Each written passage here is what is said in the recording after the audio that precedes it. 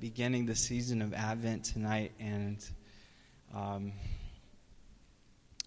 my vision for this series was I changed the title. I didn't tell you what the new title was. It's called Sensing God, and I was just thinking about this season that we're in, and if you don't already know, Advent it means coming, and it's this time where we recognize and acknowledge and celebrate the coming of a Savior, that God himself has intervened on our behalf and he's brought salvation. He stepped down from his kingdom, his throne, and he brought that kingdom to earth through Jesus. In the form of a man, God showed up to us and he dwelled among us. And that's one part of this season that we're in, Advent. So we recognize and acknowledge and we celebrate that truth that God has stepped down and he's made himself known to us. He's shown up and he's revealed who he is and what he's like through the person of Jesus Christ. And at the same time, that's only one half of this narrative that we are engaging in and that we're acknowledging and celebrating. And the other half is that we wait for his return. God has come and he's broken through and he's revealed himself and he's poured out his love.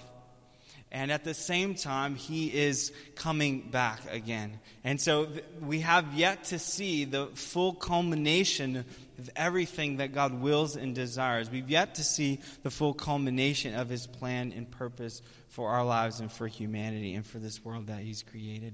And as a result of that, we wait for his return. And we wait expectantly for God to make all things new. We wait in this time, this in-between, and we wait in the tension of that, of things that are still yet to be done, things that have not been repaired. I'm reminded of this as we read last week, Isaiah 61. I believe Isaiah 61 is the tension that we live in. We're often on the side of still seeing ashes instead of beauty. We're on the side often of seeing mourning instead of gladness. But yet God promises those things to come, and they come through his salvation. They come through his work that he has and is doing in our midst.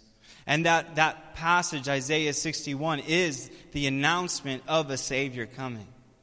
It is an announcement that has been fulfilled when Christ came and entered our world and broke through on our behalf and went to the cross and paid the penalty that we couldn't pay on our own for salvation, for healing, for wholeness. Are you with me? And it's that promise that because of his salvation, because of his sacrifice, that there will be repair, that there will be restoration, that there will be healing in this life and in the age to come. So that is Advent. All of that is mixed up in this giant pot, and that is what God is doing. That's what we're in the middle of. As I was dwelling on this season that we're in and the mystery and the miracle of it, I just felt like how amazing, I had this thought, how amazing is it that God himself, as infinite as he is, would step down into our midst. And not just step down into our midst, but express his love for us and reveal the depths of that love through every way that we could actually possibly experience him. Does that make sense? And so actually thinking about our senses, taste, touch, smell, sight, and hearing. I almost said sound, and Maria reminded me, sound is not one of our senses. It's hearing that is the sense. I'm like, yeah, but sound is kind of important in that. But yes, you're right. It's hearing. Hearing is the sense. Ears to hear. We were given 2 ears and 1 mouth. Why? Because we're supposed to hear twice as much as we make noise. Somebody said that. Maybe your mom told you that. I'm still trying to figure that one out. So I just thought, how amazing is it that God himself, not only did he make it so that we could experience and encounter his love through the totality of how he made us, at the same time that he's revealed his love through those same things. When God stepped down in the form of a man and he walked among us, he actually not only made himself susceptible to the senses, but he revealed his love for us through those same ways. Sight, sound, taste, smell. What am I missing? Yeah, I said it. Hearing. Okay, I got it. Touch. This is amazing to me.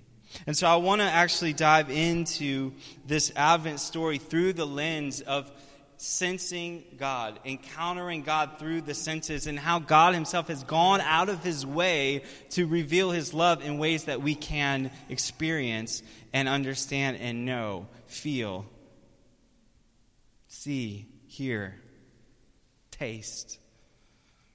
We'll get there. Tonight I want to talk about hearing. I want to talk about the sense of hearing and how God, through this story that we're in the middle of, God has made himself known. He's made his voice known. He's made the sound of heaven known to us. He's made it possible that we could hear his voice. We're going to look at this through the lens of John the Baptist. And before we get to the story of John the Baptist, it's kind of important that we note the backstory of John the Baptist's life and the time that he entered into. I want to say this first, that hearing is crucial to faith, which is what Luke was talking about earlier. Actually, faith does not come apart from hearing. Actually, we're told that in Romans 10. It says, faith comes by hearing, and hearing by the word of God. And so actually this thing, and it says that without faith, it's impossible to please God. And so it takes hearing in order to have faith. And faith is what allows us to have relationship, right standing with God. So hearing is vital to our ability to know God, and it's vital to his plan for us to know him. So I want to talk about hearing tonight. And I want to talk about hearing the words that God spoke when John the Baptist came on the scene. And John the Baptist was a preparer. He was a prophet and he was a preparer. And he came to prepare the way for what God was going to do through the Son. It's interesting that we're talking about hearing and we're told that Jesus is what? The Word. It's not just about hearing, but it's about hearing the Word. It's about hearing who God is, who he's revealed himself to be through the Son. In the Old Testament, hearing came primarily through the prophets. And I don't have time or the capability, to be honest, to go through that. Hallelujah. But what I want to say is that in the Old Testament, God spoke primarily through these people that he had appointed to be his mouthpiece. He was very interested. He's been very interested from the beginning with communication and with us hearing from him. And in hearing him, hearing his heart for us. And so the Old Testament, the Old Covenant, the prophets, all of this was about actually relationship. God has been about relationship from the beginning. And so he appointed and called these men to speak on his behalf, to be his mouthpiece to his people for the sake of relationship, for the sake of them knowing his heart. So, a lot of those Old Testament books and people that we aren't often really thrilled about reading, they were vital to the relationship that God wanted to have with his people. And so you have this series of prophets whom God appoints and uses in order to communicate with the people so that they would hear him, and in hearing his voice, hear his heart. And then we get to the New Testament, okay? Fast forward, all right? But before we can jump into this Advent narrative that begins in each of the Gospels at the beginning of the New Testament, it's really important that we realize the gap in between the Old Testament and the New Testament. Now, I'm looking at my Bible, and I'm looking at the gap between the Old and the New Testament. It's one page. I don't know how big the gap is in your Bible between the Old and the New Testament. It's probably one page. Is it? Do you have a page that says New Testament? One screen? All right, I get it. Oh, I get it. Okay, one screen, yes. For those of you following along on your phone. I hope that's what you're doing on your phone. Following along. Yes. Mine's 2 pages, actually. Okay, so front and back. New Testament, one blank page. Matthew 1. What am I getting at? That gap is a little bigger than one page. It's actually 400 years. They were known as the years of silence.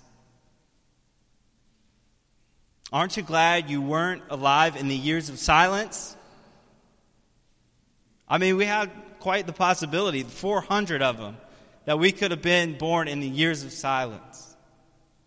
Why were they called the years of silence? Because in that 400 years, from Malachi to Matthew, there was not a voice from God appointed to speak to the people. Bummer. Tough time to be alive. Are you with me? What happened during that time? There's 2 things that I want to point out that happened during that time that are significant to the context of the story that rises up. God breaking through to bring what he's promised to bring from the beginning. 2 things. The first is there was a lot of war. I was reading about this morning, and I'm sure Jeff could do a great job of telling us about it. If I gave you that information, maybe we'll do that at some point. You can give us the history of the 400 years of silence. But it's just war after war, people taking over people. And in the middle of that, God's people, his nation, they did not fare too well. They were in captivity a bunch. The things that God gave them to maintain and to take care of, the temple and the sacraments, all these things, it was not looking good. Because often when they when their people were occupied, the things that God told them to take care of fell into disrepair. At one point it was so bad that actually the nation that was occupying God's people, they just trashed it completely as basically to say, this is what we think about your God. And can you imagine the grieving and the mourning? It was not a good time. It was not a good time to be alive if you were part of the chosen people of God. So you have war, and you have this continual place of people overtaking God's people. In the middle of that, you also have a group of people that rises up to say, you know what, we're going to hold fast. We're going to stick to what God says. We're going to try our best to maintain right standing with him, right relationship with him. There's actually 2 groups of people that rise up from the Jewish nation in this time, and they were kind of at odds with each other. There was a group of people that said, you know what, maybe we just need to assimilate. Maybe we need to actually look more like the cultures around us, and they really liked the Greek culture that was connected to them, and so they were called the Hellenists. In your Bibles, they're called the Sadducees. And the Sadducees rise up and they say, we're going to adopt some of the cultures around us so that maybe we just don't look so different. And in that, they kind of let go of a lot of the supernatural things that God had done and promised to continue to do. And at the same time, you had another group rise up called the Pharisees.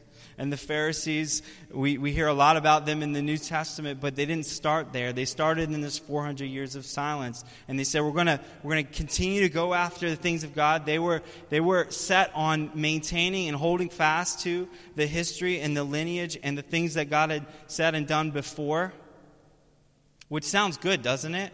And we don't normally think of the Pharisees as being noble people of noble pursuit, do we? And I wonder, why is that? And I have a theory. I think the theory that I have is that when you try to speak on God's behalf when he's not speaking, you might end up misquoting him. And I think that's what ended up happening for the Pharisees. I imagine it didn't happen all at once, but over time, they said, we're going to hold to this, we're going to hold fast, and they began to take the things that God said and add to them and add to them and add to them, when then eventually it looked nothing like, sounded nothing like the Word of God.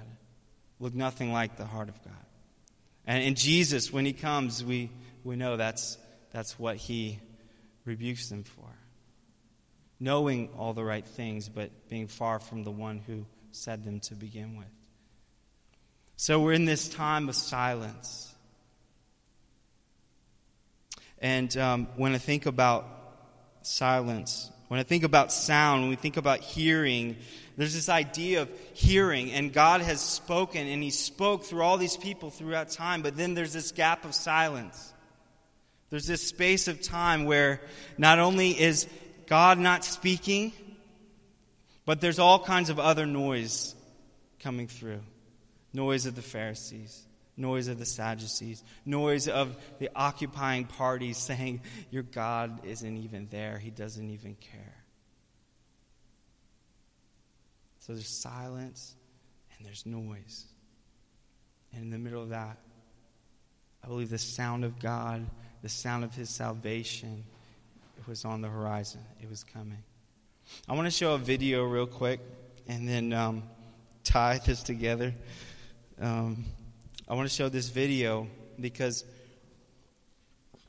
I think when it comes to hearing in general, but particularly hearing this good news that we've received, hearing the story of this season, I believe we've become so familiar with it that we've lost the significance and the power of hearing, like the potency of hearing. Like, do you remember the first time you heard who God was and who you are to him? Do you remember that? Do you remember the potency of that moment? Do you remember the joy of that moment? Is it possible that God could take us back to that? I believe so. I want us to see this video real quick, and I'm not going to say much about it, except that it's cochlear ear implants, which allow people to hear who couldn't. Let's see it.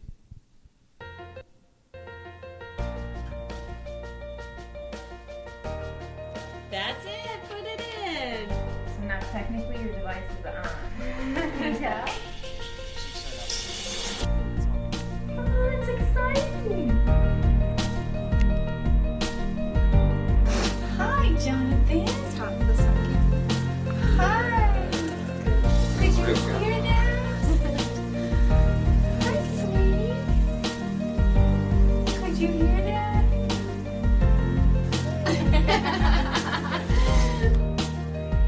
Hi, Cooper. Hi, Cooper. Hi, Cooper.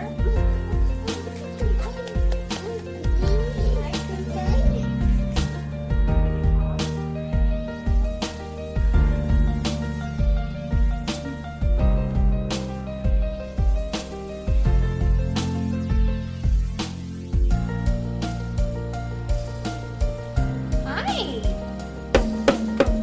Oh, yeah, we heard that. Oh, yes, you did. Heard that. Alright, you try.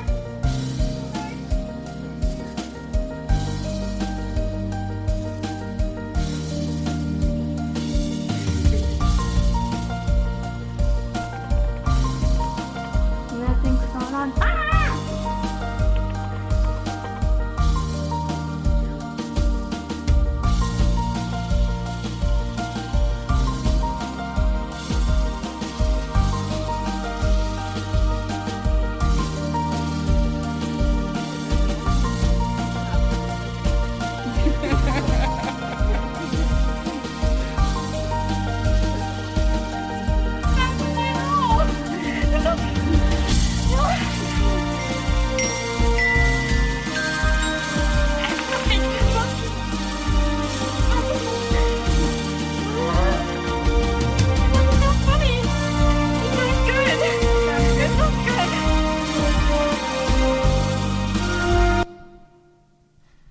And there was sound. That's what it says.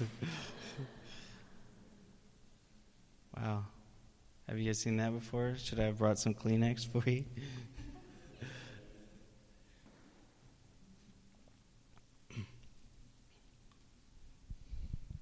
Maybe that gives us a little idea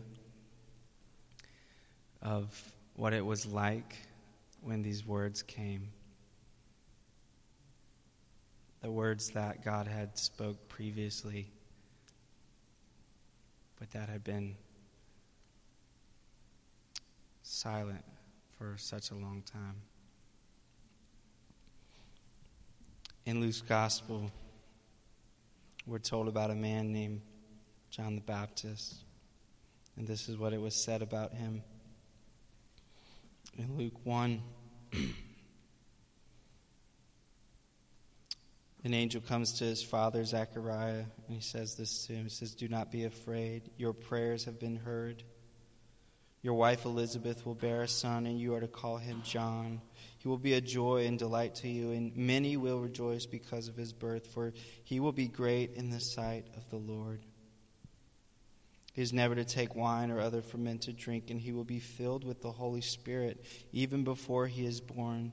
He will bring back many of the people of Israel to the Lord their God, and he will go on before the Lord in the spirit and power of Elijah, to turn the hearts of the parents to their children and the disobedient to the wisdom of the righteous, to make ready a people prepared for the Lord." The angel comes to Zechariah and he makes this announcement that they will have a child, and he's not going to be just any child. He's going to be the one that the prophet Isaiah said would come. And coincidentally, he says he is the one that is coming to fulfill the promise that was the very last word that you heard from God. Malachi. At the end of Malachi, the promise is that there would be one in the spirit and power of Elijah to turn back the hearts of fathers to their children and children to the fathers. That's the very last word that was given to the people of God. And here it's as if God is saying, I have not forgotten my promise. Hear me. There is a sound that is breaking through, and it's the sound of salvation. It's the sound of my work, my love, my reconciliation continuing, breaking through in the middle of the silence. Wow.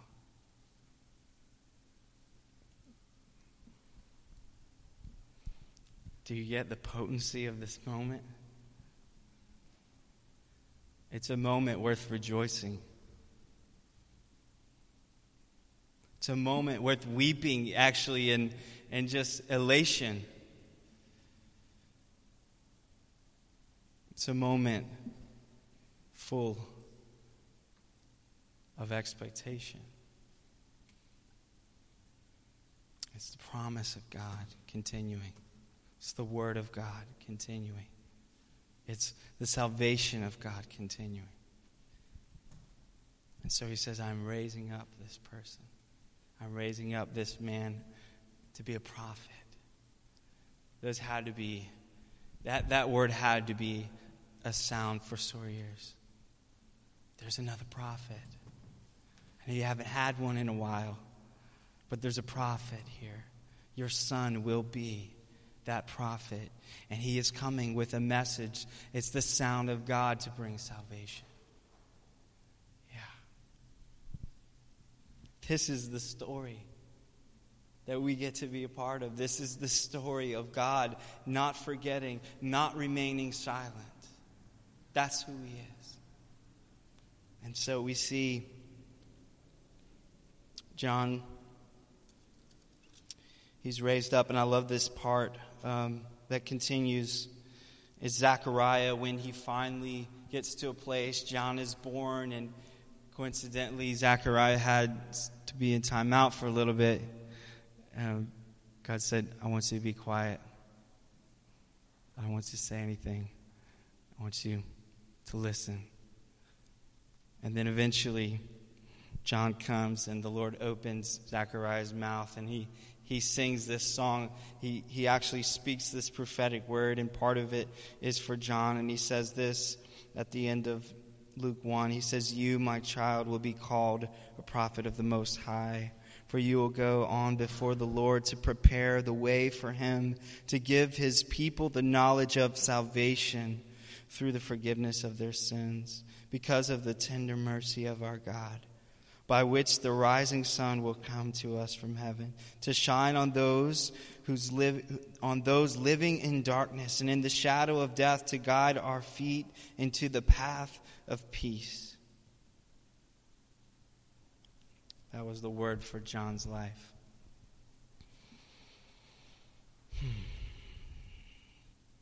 And that was the message that he preached. He preached the message of preparing the way for what God was going to do. The sound that came from John's life, it wasn't a sound of judgment.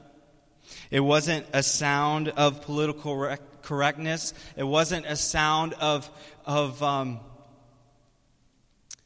defeat. It wasn't a sound of settling for what had been around them, what had persisted for the longest of time. It was instead a sound of the salvation that was coming. And a call to get ready, to prepare hearts. I was thinking about John's life and wondering what was it? What was it about John's life that he was able to speak the sound of God's salvation, that he was able to connect with God's plan for humanity? And obviously, God picked him for that purpose, so we could say that. But I think there was something about it where he knew the heart of God. He knew what God's plan and purpose was, and that's why none of those other things were spoken from his mouth. He knew that God was coming to bring salvation. He knew that God was coming to continue the very purpose that he had promised. He knew that God had mercy in his heart for humanity. And that's the sound that he came with. He called people to listen and hear. And in hearing, to know and receive.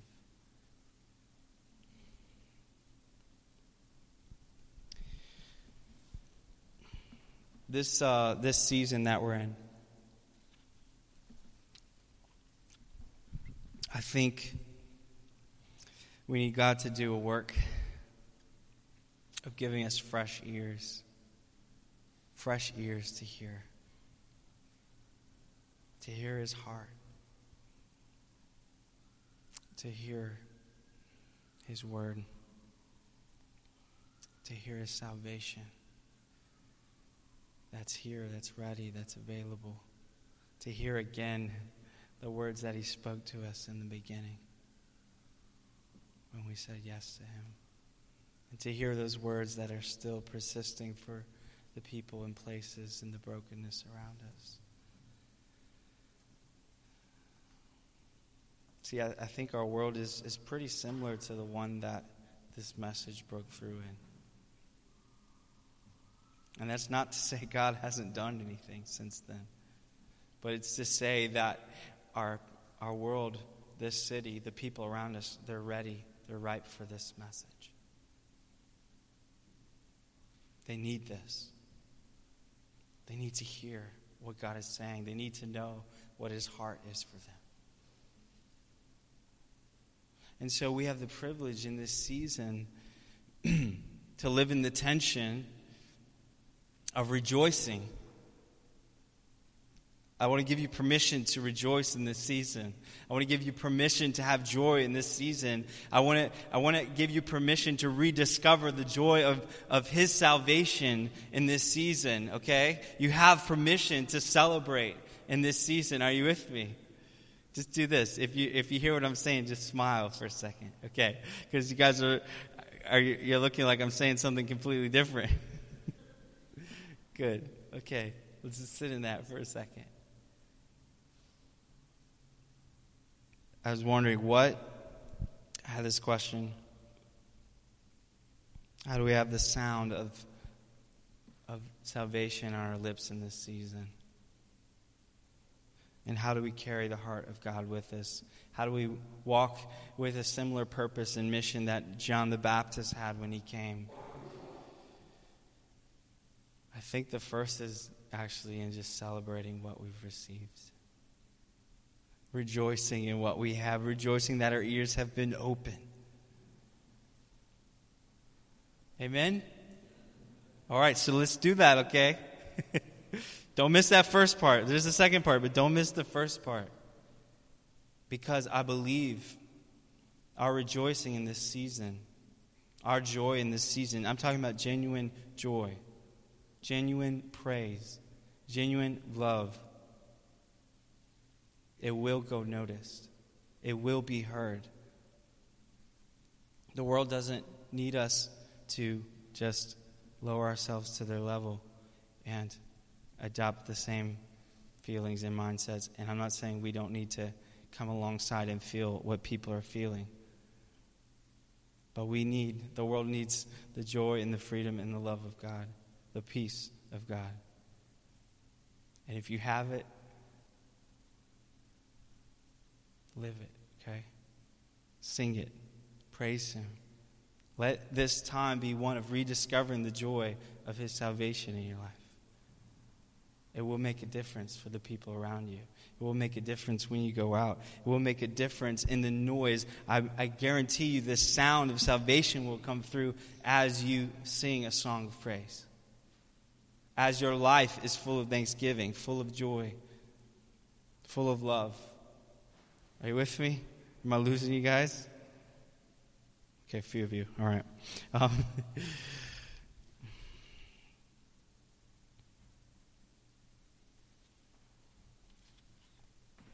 going to wrap up.